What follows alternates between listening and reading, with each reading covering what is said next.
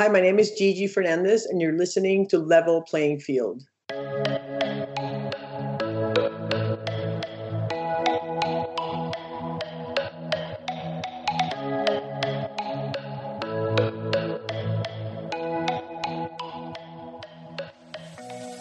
Welcome and thank you for coming and listening to my podcast, Level Playing Field. Level Playing Field is a podcast hosted by myself, Randy Boos, where I interview LGBT sports personalities and athletes.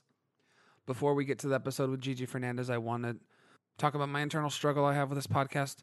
Is this a podcast where I talk to a gay athlete or personality? Or is this a podcast where I talk to an athlete or personality who happens to be gay? I'm sort of thinking it's the latter, and this episode is an example of that. This week with Gigi, I obviously ask about coming out and her growing up in Puerto Rico.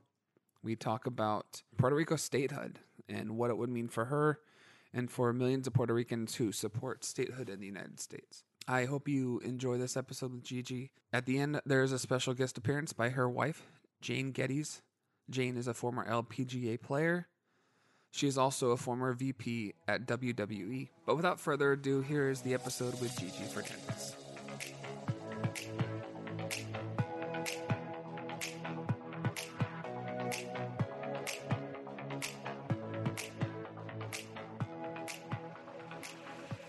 Thank you, Gigi, for coming on the podcast. Thank you for having me. Let's get started. What was it like growing up in Puerto Rico? It was interesting. It was the 60s and 70s back in, an island in the middle of the Caribbean. I had a pretty nice upbringing. My dad was a doctor, so I was among the luckiest, I feel, that was able to, travel a bit to the United States and enjoy that and be able to participate in tournaments in the United States. And I think if Puerto Rico had not been a part of the United States Dance Association, I think would be talking or having a very different story. So I was very lucky that Puerto Rico was part of the USTA, the Puerto Rico Tennis Association, and I was able to play tournaments here in the United States. But it was hard because I was the only girl, or I didn't find any role models. There wasn't any other Hispanic or Latina girls that I could say I want to be like her. So I was in a way just sort of blazing my own trail, trying to find my way in a very very male dominated, if you would say, society. I was raised to get married and have kids. That was what I was supposed to do, and that's not what I wanted to do. So that's not what I did. But it was definitely, I was definitely fighting against the powers that be since I was a very little girl. How did you first get involved in tennis? My parents played. We just belonged to the racket club. And I have two older brothers, and they would go. We would all go after school sometimes or on the weekends, and they would take lessons. And I would just start hitting against the wall. And I had a God-given talent that showed very early in life. I was very coordinated, and I just wanted to beat my brothers. So I just always kept asking for lessons. And eventually, I did get my lessons, and eventually, I did beat my brothers. But yeah, it was a nice way to be raised. Did you always hold that over your brother's head then, that you were better than them in tennis? Probably when I was little, but after that they became my biggest supporters, and they were great. They were super proud of me and my accomplishments. But it's typical sibling rivalry that if it was not going to come out in tennis, it was going to come out in some other form. Oh yeah, what was the age difference between you and your brothers? So I have an older brother who's two years older, and a younger brother who's 1.5 years younger, and then I have another sister. So when my youngest sister was born, my oldest brother was 5. So we were 4 kids between the ages of newborn and 5. So it was a lot of fun, and there was a lot of fights, as you can imagine. I can imagine. My brothers are 4 and 6 years older than me, and we still would fight. So yeah, just what brothers do, right? Or siblings. Yeah. Oh, yeah, of course. You found success early in tennis. You talked about it being a natural fit for you. At the age of 12, you'd win was it your first championship? Puerto Rican doubles? 12, I had 2 memorable things happen at 12. The first one was that I made the finals of the USTA 12 and under nationals in doubles. And the second one was that I made the finals of the Puerto Rico national championship in the adult division. So very early on, it was pretty evident that I had just a unnatural, uncanny ability to really understand the doubles court and play doubles at a high level. So yeah, lucky for me that I found that really early, and then sort of followed my passion throughout, which and I'm still following my passion of doubles. So it's been a long career. What makes a good doubles player? I think probably there's two things. One's tennis and one's not. The first tennis one is that you have to have this skill set, right? You have to have good volleys. You have to have good hand-eye coordination. You have to be good at the net. You have to be brave up there. You have to be willing to take chances. So that's from the kind of like the tennis perspective. And then from the psychological perspective, you have to be a good communicator. You have to be able to play with different partners, and you have to know what to say to your partners, and so you can bring out the best in them and have find a way to have good chemistry with them. And I think I had both of those, so and that's why I ended up winning so much. When you talked about, you mentioned already about, not wanting to get married to a man, obviously, not having kids. Was that because of your sexuality, you think, or was that just something else in you? Well, before I was not aware yet of my sexuality, but I always knew that I was always the sporty one in my class. Like I was always, the jock and the athlete. But I was still thought that's what I would do. I mean, I really didn't think I would be a professional tennis player until I became a professional tennis player. In fact, my freshman year, I was recruited to go play at Clemson University. And on my freshman year, I made the finals of NCAAs, and I lost to a girl who supposedly was ranked 27th in the world in the WTA Tour. Now, if you think back to the 80s, you probably before you were born, there were no. Oh no, I was born in the 70s, so. Okay, good. So there were in the 80s. There was no internet. There was no computers. There was no. I mean, how do you verify when somebody's saying they're ranked 27th in the world, right? Mm-hmm. It's no database you can go look at. It was sort of like the word on the street was that this girl was supposedly a really good pro playing in the college ranks. So a couple after I lost to her in the finals of NCAAs, which the match was 7-6 in the third, and I had a couple match points. A couple months later, I'm watching Wimbledon, and she was playing against Billie Jean King in the round of 16 on the center court, and she almost beat her. And I thought, oh my God, that's that girl that I played. I actually maybe have a chance to be a pro if she's like in the round of 16 at Wimbledon. So it's a very different time. Nowadays kids, I mean, Jesus, look at Coco Gauff. She's 15 and she's already made a superstar. That would not have happened. And even if she had these results, that wouldn't have happened in the 80s or 90s because we didn't have social media and we didn't have the internet. We didn't have any of that. So, and it was in the early 90s. Jennifer Capriati was the 13-year-old phenom, and I think she was probably the first young one that really garnered the attention from the media. Correct. And by then we already had computers, right? So there were still, I mean, it was in the infancy in the early 90s, but still I remember having cell phones even like back, I'm talking before cell phones even when I was coming up the college ranks. In fact, when I used to travel, I used to print out a list of all the hotels I was going to stay for the next, 10 weeks. So my parents could find me because there was no way for them to call me. There was no cell phones. But yeah, Jennifer was definitely the first one to start getting the media attention, and because there was already internet, people could start to follow her globally. And yes, she was definitely the first kind of young phenom that of that caliber, at least. Actually, before I jump ahead to your pro time, let me go back to college. How did you choose Clemson? They chose me. The lady who recruited me, her name was Mary King, and she saw me play at nationals, I guess, and she called me. She called me like every day. And it's funny, how you make decisions when you're a kid. I was being recruited by UNC at Chapel Hill and Clemson heavily. Like I had narrowed it down to those two. I was recruited from Florida and California, but I didn't want to go to either Florida or California. I wanted to go somewhere different. And frankly, my decision was based on the fact that the Clemson coach called me more. That's why I went there. I had not visited either. If I had visited, I probably would have picked Chapel Hill because now, I've been to both, and I think Chapel Hill would have been more appealing to me. But yeah, I love I was there for 1 year, and I had a great time. Had a 1 year of college experience, and after the first year making the finals in NCAA, I took the fall off. And after the fall, I was ranked 87 in the world. So then in singles, so then I was higher than that in doubles. But at that point, it was time to turn pro. And I always knew that I could go back and finish my education. So I just made the decision to turn pro. So when you first go in that freshman year, are you already thinking there's a chance you won't finish, or did you go in No, thinking I mean, you would finish? like I said, I was not, I was ranked probably around, maybe I was top 100 in the country. I don't really remember, but I was definitely not a huge recruit. I would play number 2 for my team. And not only did I play number 2 for my team, but the selection committee for the NCAAs made a mistake and admitted 65 people into the draw. And if you follow tennis, you know that a draw is 64, not 65. Mm-hmm. 2 people had to play pre-qualifying to get into the main draw, and that was me. So I was the last person to get into the tournament. Ended up making it all the way to the finals. Oh wow! 6 in the third to like the best player in college, and like I said, I had a match point. So yeah. It was not really till I went to college, and I think the reason for this meteoric rise in my level was because for the first time in my life, I started playing tennis every day. In Puerto Rico, I just kind of practiced once in a while.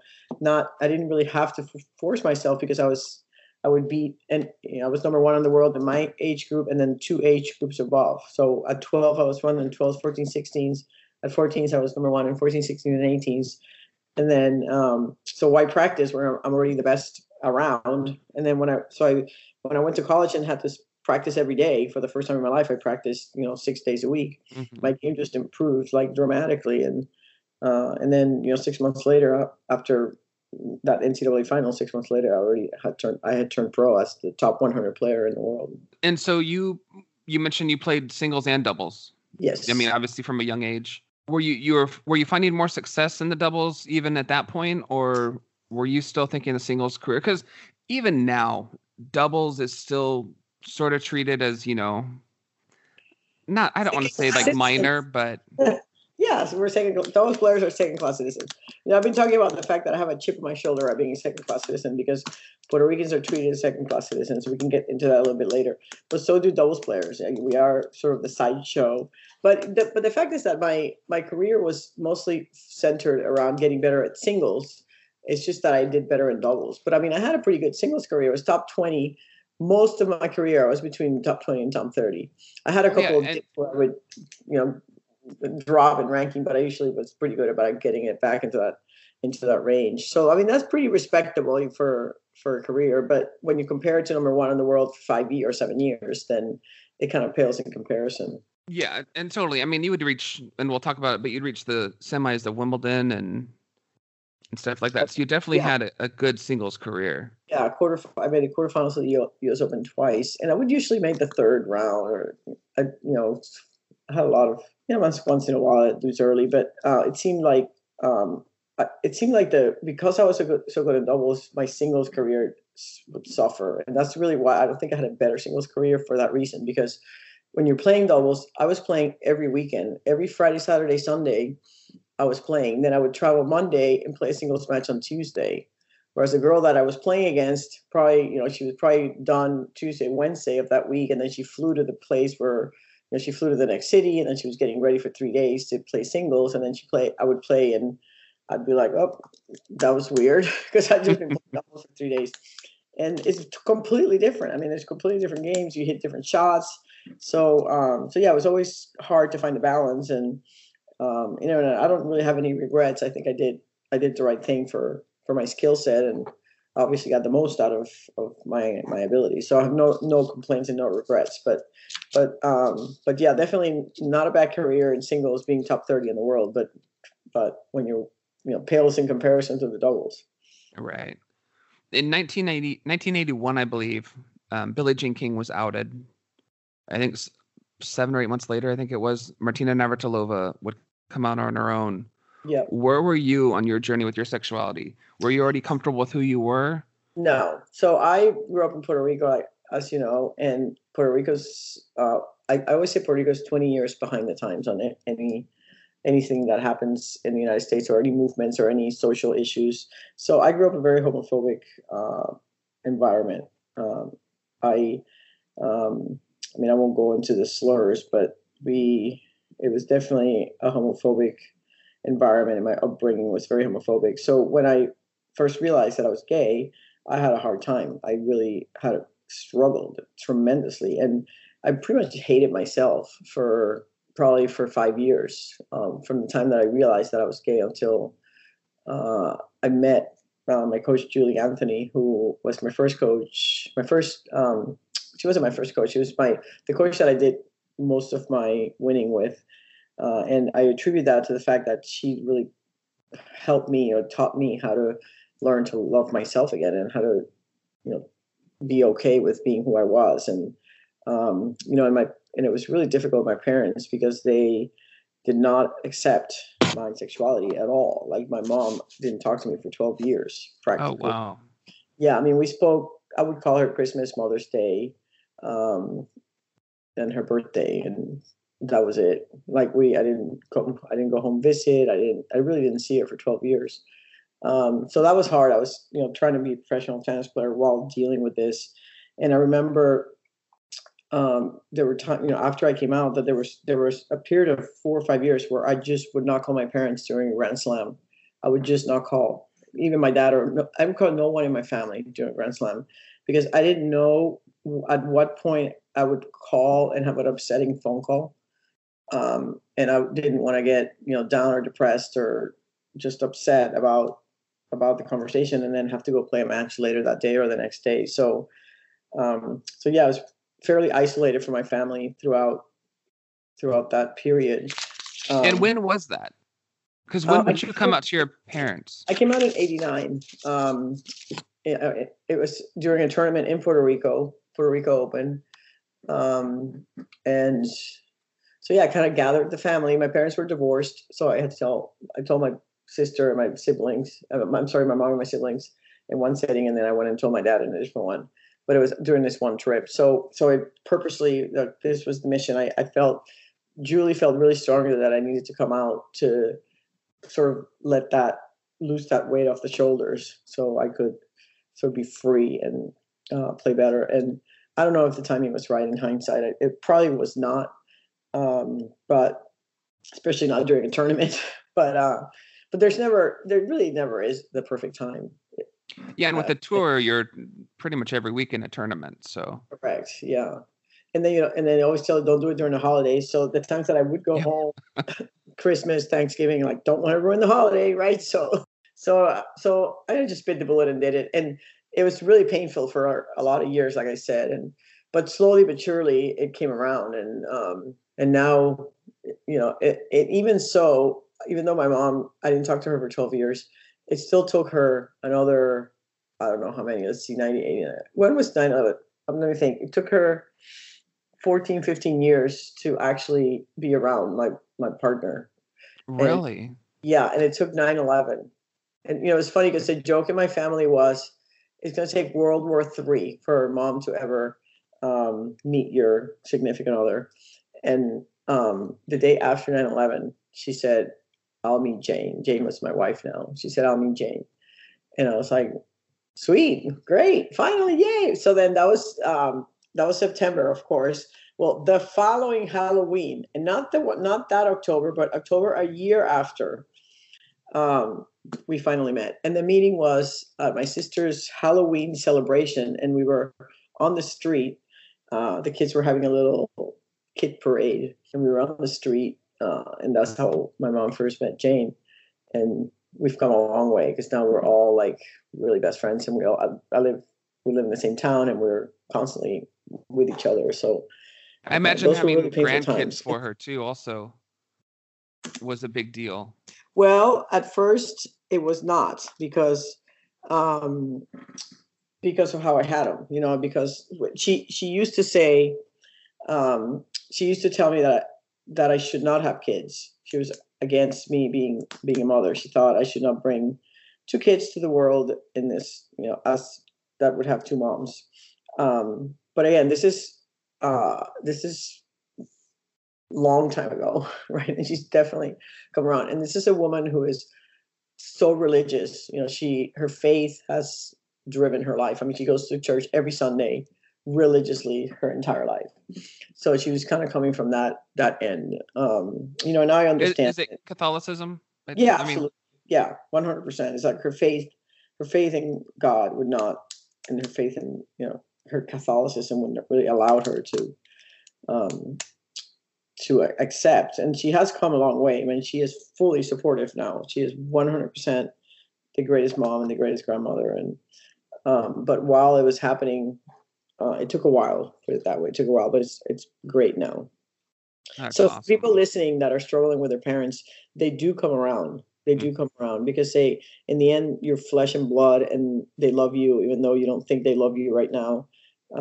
They do love you. They're just struggling. They're struggling to let go of this vision that they had of what was best for you. And now that I'm a mom, I can look back and think, oh God, my poor mom, she was just struggling, and she didn't have the tools to really understand, and she didn't believe in therapy. So she in fact, she actually sent me to a therapist. She's like, she thought that I should go see a therapist so I would kind of turn, so I could get therapized away from being gay. And it was like, really, so like the conversion therapy type stuff. yeah, she tried that. I said, because it was like I wanted her to go see someone to get help with it, and she said, okay, I'll go see someone if you go see someone.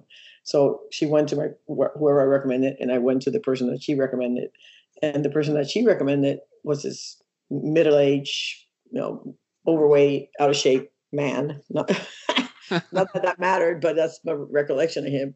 And he tried to tell me that that I was needed to change, and he put me through some test. I don't remember what it was, but he was like, yeah, you can pretty much convince yourself that you're not gay and start dating guys and you'll be fine. I was like, I don't think so, but it doesn't work that way.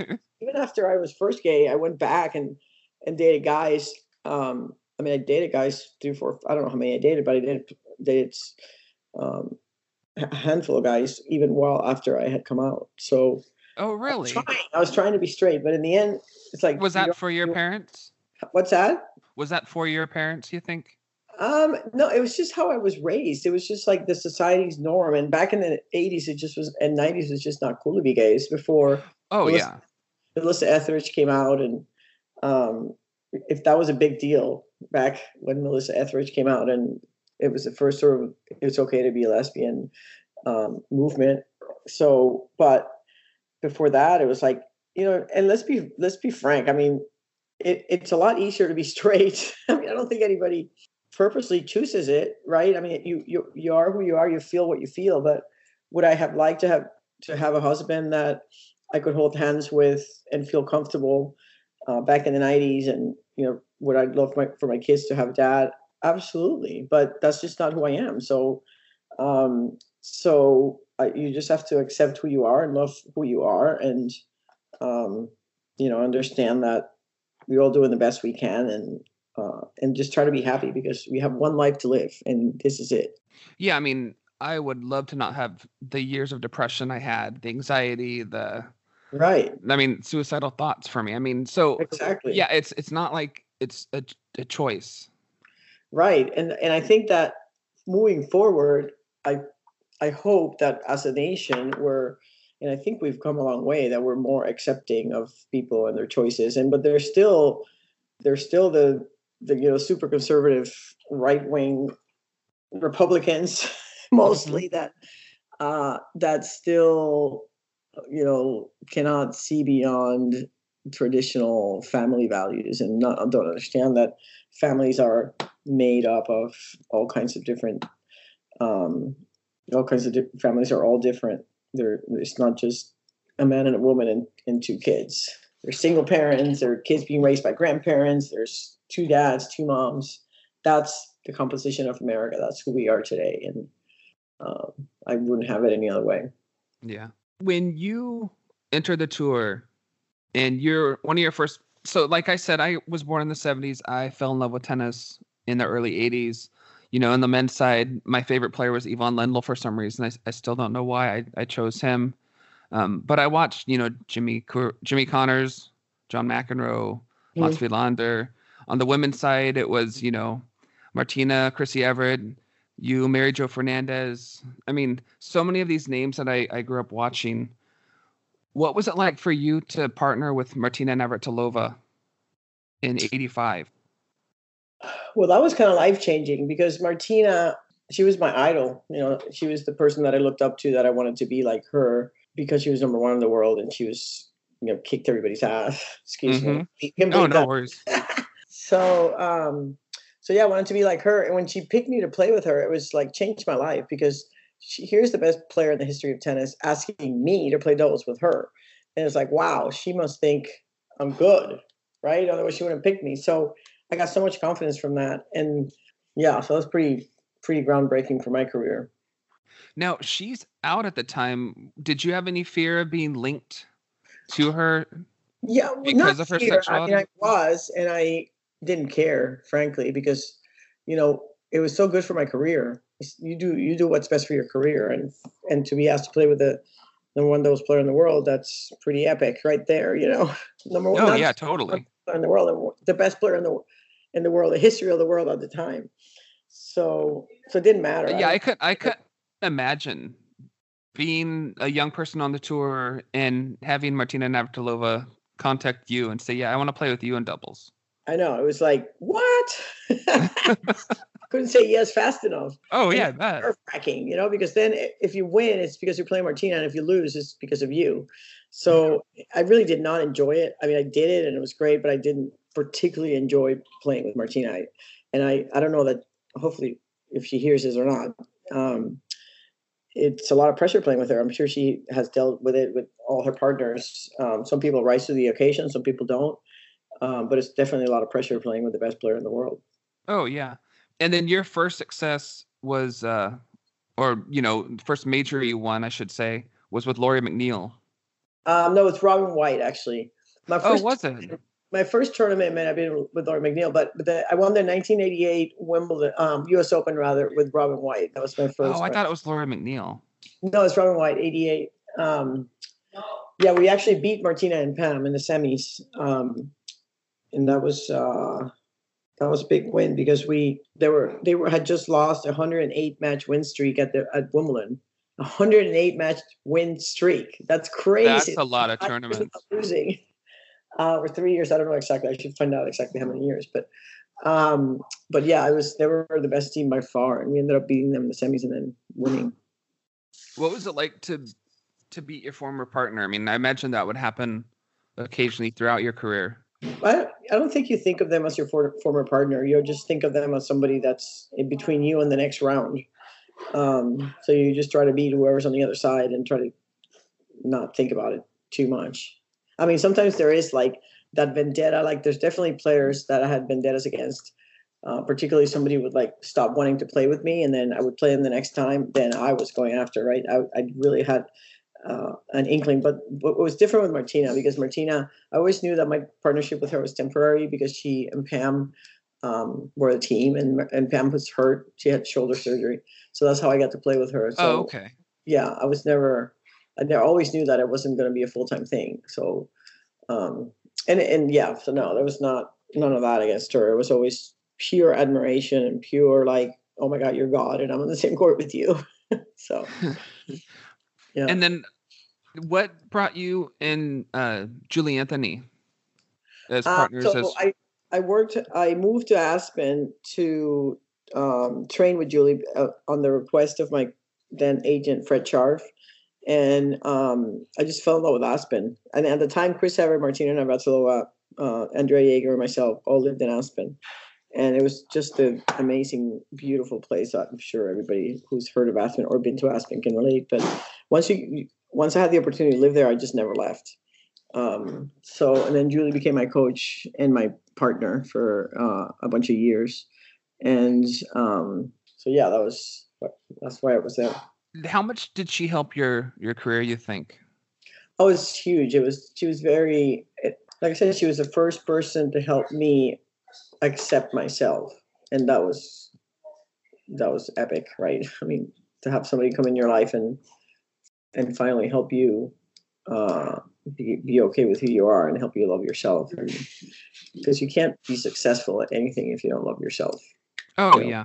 So I found this quote that she said of you. I'm going to read it real quick. It says, "There's a real childish, narcissistic, selfish, controlling part of her, but there's also a very sweet, big-hearted, kind side to her."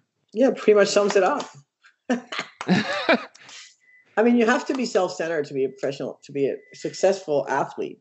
100%. You are the center of the little universe that you're living in, and everything else kind of revolves around it. Otherwise, and you can ask any tour pro, and they'll all say the same thing. I mean, that's just how it works. And especially back then, now there's more of a sense of a team now on tour. Like the players definitely have more reliance on their team, and the teams are bigger. But back when I was playing, it was just the player and then everybody else kind of doing something for them and trying to help them get to where they, be as best as they could be. But yeah, she was part of my team, and I had a coach, Peter Moore, was the guy that was my hitting partner / coach. So the three of us kind of were very successful together. So good memories of that time. That's good. Earlier you talked about you had like an attitude, a chip on your shoulder. Yeah. Obviously, during your time in the WTA, you had some conflicts with them, with tournaments and officials. As a woman, did you ever feel you were treated differently than, like, let's say John McEnroe, who's famous for his outbursts? And I was not treated differently by the powers that be. Like I would get fined equally as him, but I just think it's always less okay for a woman to have an outburst than it is for a man. Like if a guy has an outburst, it's like, oh, well, he had an outburst. And if if a girl does it, it's like, oh, that's some lady. Like, oh my God, look at her. Like like the whole thing with Serena last year when she played Naomi, and to me that was just deplorable because not just her behavior was bad, but how it was handled and how I really felt strongly that if that had been a guy, the situation would have been different. And that was just my opinion about the situation. So I do think there's a double standard, not just in tennis, but in life. Like women who are outspoken and verbal and are often referred to as the B word, right? Whereas if a guy is like that, it's like, that's okay. Definitely a double standard. Like for me, watching this year's Open, it's been interesting how that outburst last year is still brought up. I know. well, back at the U.S. Open, right? So it's you knew it had to be. You knew it was going to come up because this is just a time of the year. So 1 year anniversary from it, but yeah. But it seems like it comes up a lot. Maybe I don't know. Yeah. Maybe I just see it more than. Yeah, I don't know. Let me go back to your career though and ask about the Olympics. I am a big fan of the Olympics. Barcelona in '92. NBC had this triple cast. I don't know if you ever remember it because you were a player and you were involved, but they had a thing where you can actually get more Olympic coverage and pay for it. And I was one of the rare people that did it. But what was it like for Barcelona to be your first Olympics? Well, it actually was not my first Olympics. I played in Puerto Rico. I played for Puerto Rico in the '84 games in Atlanta. And that was, Wait, 84 in LA? In LA, yeah. 84 LA, I played for Puerto Rico. And that experience was kind of weird because tennis was an exhibition sport that year. And I missed the opening ceremonies because I was playing in the finals of the Regencies of Newport. So I flew from Newport to LA, and then I was there for 1 day and I played a match and lost and left the next day. So I didn't have a great Olympic experience there. But the Barcelona was the first one where it was a true Olympic sport with not an exhibition sport, which is what LA was. And it was great. I mean, probably one of the top 3 highlights of my career was walking into the opening ceremonies. Just that feeling of walking into that stadium it was pretty incredible. With everybody chanting USA, USA. It was pretty cool. I'll never forget that. Yeah, I went to Barcelona for the first time a few years ago, and even just to see, the signs for the old Olympic Village, and I mean, it was a big deal. So I can't imagine actually being in it.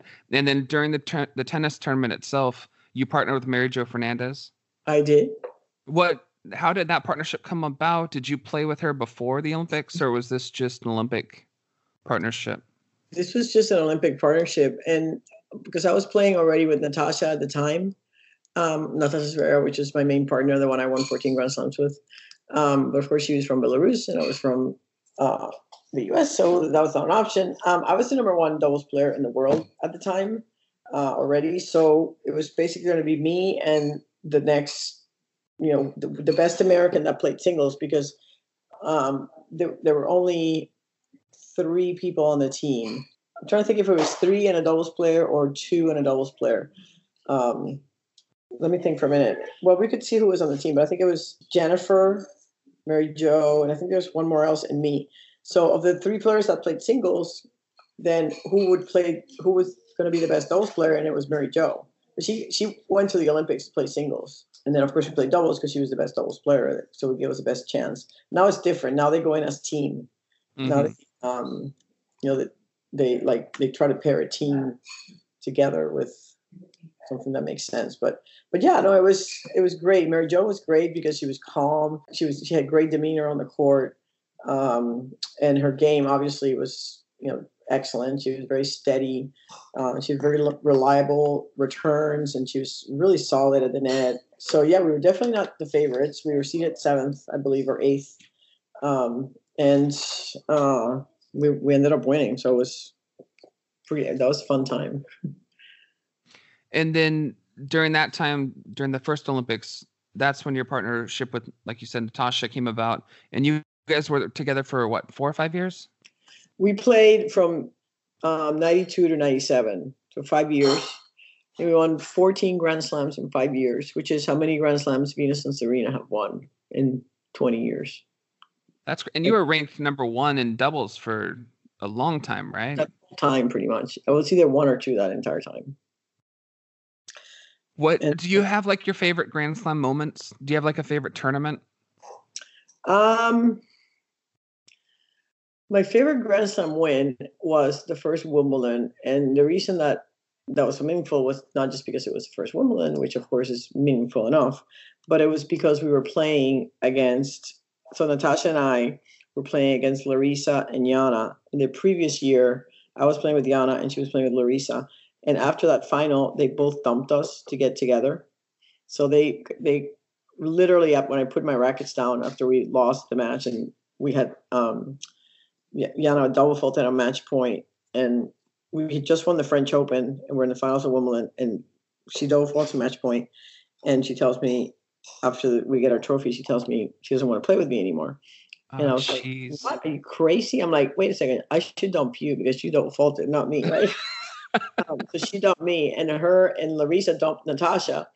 So the following Wimbledon, the dumpers played the dumpees. So how bad do you think we wanted to win that match? So that was probably my most gratifying Grand Slam win. I would say we won that. I could imagine. Yeah. So that was, and plus it was the first Wimbledon, and you always want, everybody dreams of winning Wimbledon. That's the one that everybody. Oh wants. Yeah, for me as a fan, Wimbledon's like my top tournament. Right. Closely by U.S. Open, but yeah. So then you have all these successful moments with Natasha, and then in '96 you go to Atlanta, and once again you're partnered with Mary Jo.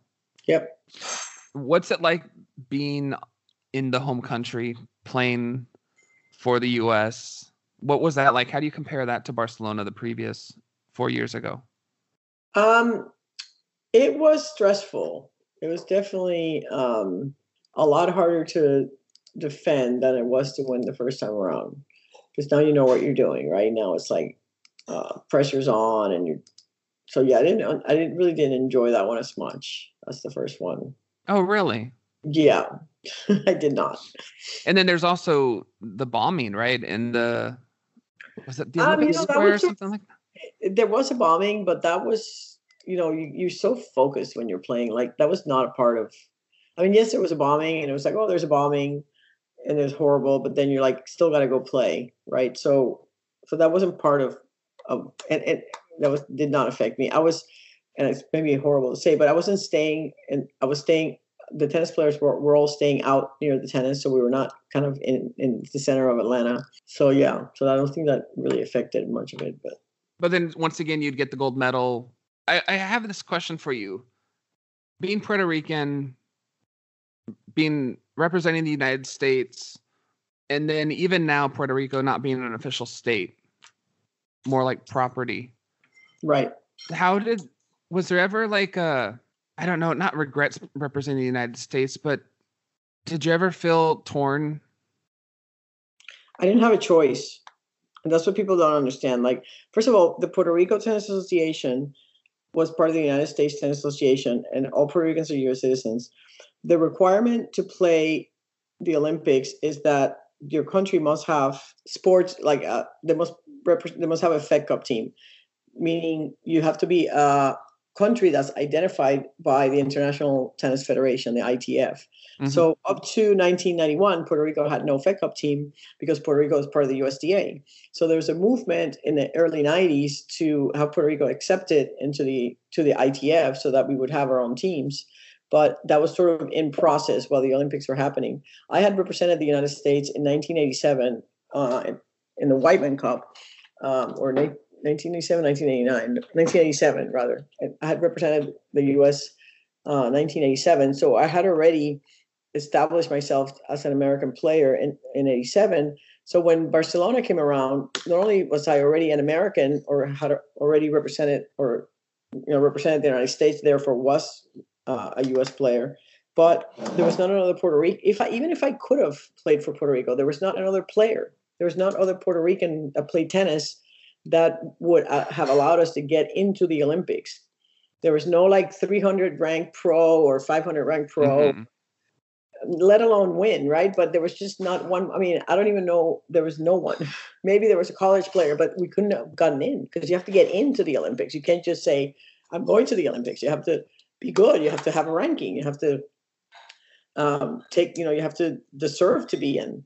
So I didn't have a choice. And people to this day don't forgive me. And to this day, they don't want to understand that. They don't want to accept it. They don't want to admit it. And then they don't want to forgive me. So yes, I am very upset about it because it's something that I've lived with for my entire life. And, it's almost like I'm punished for being good enough to play for the U.S. And you're saying Puerto Ricans are still mad at you? Oh, yeah. There's no question about it. I mean, go on social media and read. It's constant. It's like, even to this day, I mean, even last week, like people I'll write a post completely unrelated. I'll just be like, oh, here I am with my family, blah, blah, blah. And then if you look at the comments, yeah, but you're still not the first Puerto Rican to win a gold medal. Monica Puig is. I mean, it's constant. You can go in and you can go read. So then finally, like about a month and a half ago, I was so upset after this whole thing with the governor and the corruption in Puerto Rico and the whole scandal. And I joined the cause of asking him to resign because I just felt like he needed to. I mean, the people had spoken and he needed to resign. And when I did that, I gained the graces of a lot of people. Like there were a lot of people who were supportive. So it kind of started to turn on social media. People kind of liking me again. But then all of a sudden, people thought that I was becoming a pro-independence person. It's like. And I was like, no. Listen, just because I asked for Ricky to resign doesn't mean that I don't want the U.S. to be a state. I have been pro-statehood my entire life, and I still think Puerto Rico should be a state because it's the only way that 3.5 million Puerto Ricans who are U.S. citizens have the same rights as the other 280 million U.S. citizens. And why should there be a group of people that have less rights than others in this country? This is the year 2019. We're not living in the 60s anymore. And so that's why I become vocal, because I think it's disgraceful that we have 3.5 million U.S. citizens that are treated differently than the rest of us. Why do you think Puerto Rico isn't a state? I mean, presidents have come out in the past, Bush, Obama, have all supported the idea of Puerto Rico becoming a state. Obviously, the current president, not so much. Well, I mean, isn't it all about politics? Right. So that's such a hard question to answer. I mean, I have three or four opinions about that. Is it wrong to ask? This is one of those questions I said, if you don't want me to ask, I won't. But Is it wrong to say that possibly because the color of the skin of the people of Puerto Rico? Yeah, I mean, there's definitely some discrimination involved. There's no question. I mean, for the president to say that he would adopt Greenland, he would take over Greenland, when here he has a country of 3.5 million people have, in many occasions, voted for statehood, who want to become a state. I mean, the overwhelming majority of Puerto Ricans want to become a state. And I wonder if we were blonde, blue-eyed, if we were now a state and spoke English, if we would be a state. And I would venture to say that absolutely, without a doubt, if we were blonde, blue-eyed, and spoke English, Puerto Rico would be a state. Yeah, because like I said, presidents in the past have supported it. And I think 2016 was the last major Puerto Rican election. And no, 2017. This is 2 years ago. Was the last. There was a vote in 2012 and 2017, and both were overwhelmingly pro statehood. The issue. Yeah, most of the candidates that won were pro statehood, right? If not all. The last candidate, Ricky, was pro statehood. The one before was not. The one before was. So it keeps switching. But from what I understand, there is a concern that the representatives and the senators that we send to Congress will balance the power, will sway the power one way or the other. So when the Democrats are in power, they want us to send Republicans. When the Republicans are in power, they're afraid that we'll send Democrats. So that's the real issue, is that, like I said, it's all about politics, right? And, so the unknown for politicians and 5 representatives, and I think we would be the 23rd. We would have the 23rd most representatives out of any state, and the other Congress people don't want that. They don't want it. So, and it's also right now we're in debt. We have this huge debt crisis, and we have now this social unrest that just took place. So, some ways it's the perfect time, because clearly we have the way that we have continued to be, or the way that we have been for the last 52 years. Has not worked, and that is this status that we have of, we're basically a colony. We are a territory. We are owned by the United States, and we are separate and unequal. And that is just, in the year 2019, that's just remarkable to me that this can still happen. And it's accepted by so many. It is, but it's not going to be, because there's a movement starting that I think, and I'm part of it, that is really going to push for equality. We need equality for all Puerto Ricans, and hopefully we can make it. I can make a change. I can help make a change, and that's kind of what I'm committing to and have for the last couple months.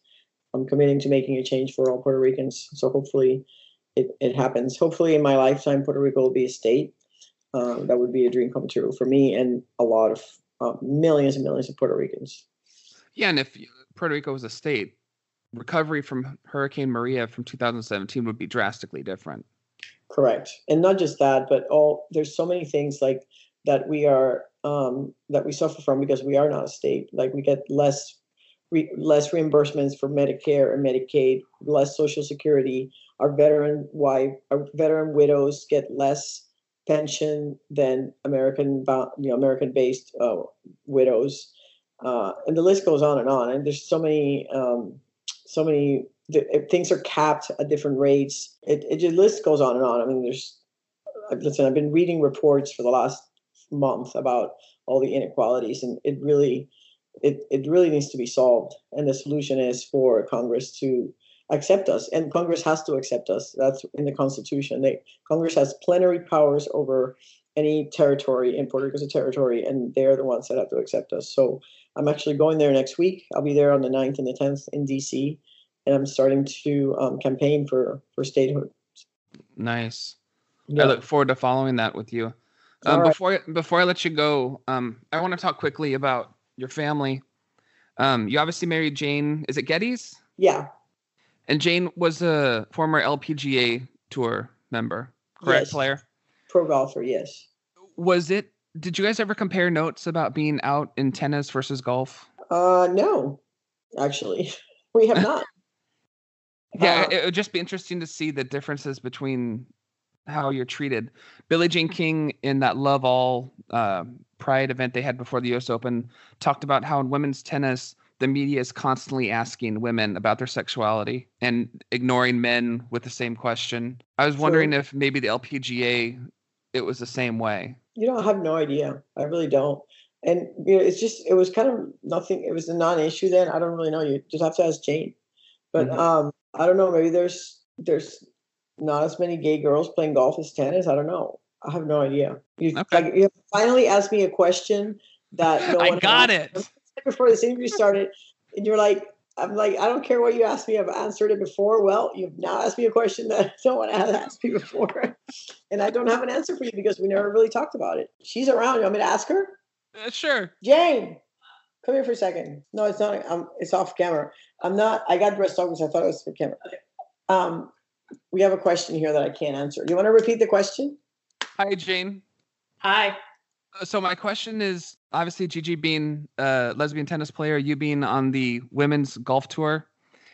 What was I asked her if you guys ever compared notes basically on what it was like for you versus what it was like for her as a lesbian player? You know what? I think that it's so different now, but I think back when we were playing, sort of we were very fortunate because our world, at least in golf, and I think it's the same in tennis, was very insulated. And we were, especially on the golf tour, we were very, very close and very protective of each other. And so there was probably no better place for us to be because it was a very safe world. Like I said, the players were very protective of everyone's privacy, but we were able to be ourselves in the locker room. And with, those were the people that that was our family.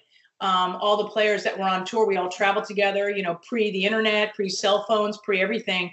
All we had was each other. And so it was to me, it was sort of the best place that you could be, quite frankly. And it gave us the opportunity, and all the players, straight or gay, it didn't matter, to just say, you know what? The fact of the matter is we want to focus on our sport, and we want to focus on, playing good golf or playing good tennis. And so when anyone was asked by the press or anyone, it was always a non-issue. We never made it political. Yeah, and that they didn't have a Martina or a Billy that were out.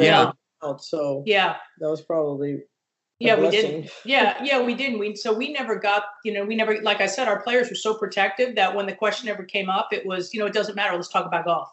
So interesting. Yeah. All right. Yeah. Bye-bye. Well, thank you. There's your answer. Yeah. Okay, that's cool. And thank you. Thank you both for doing that. No Let me ask you one final question. I'll let you go. My final question is this. One of the reasons why I do this podcast is for kids who are coming to terms with their own sexuality.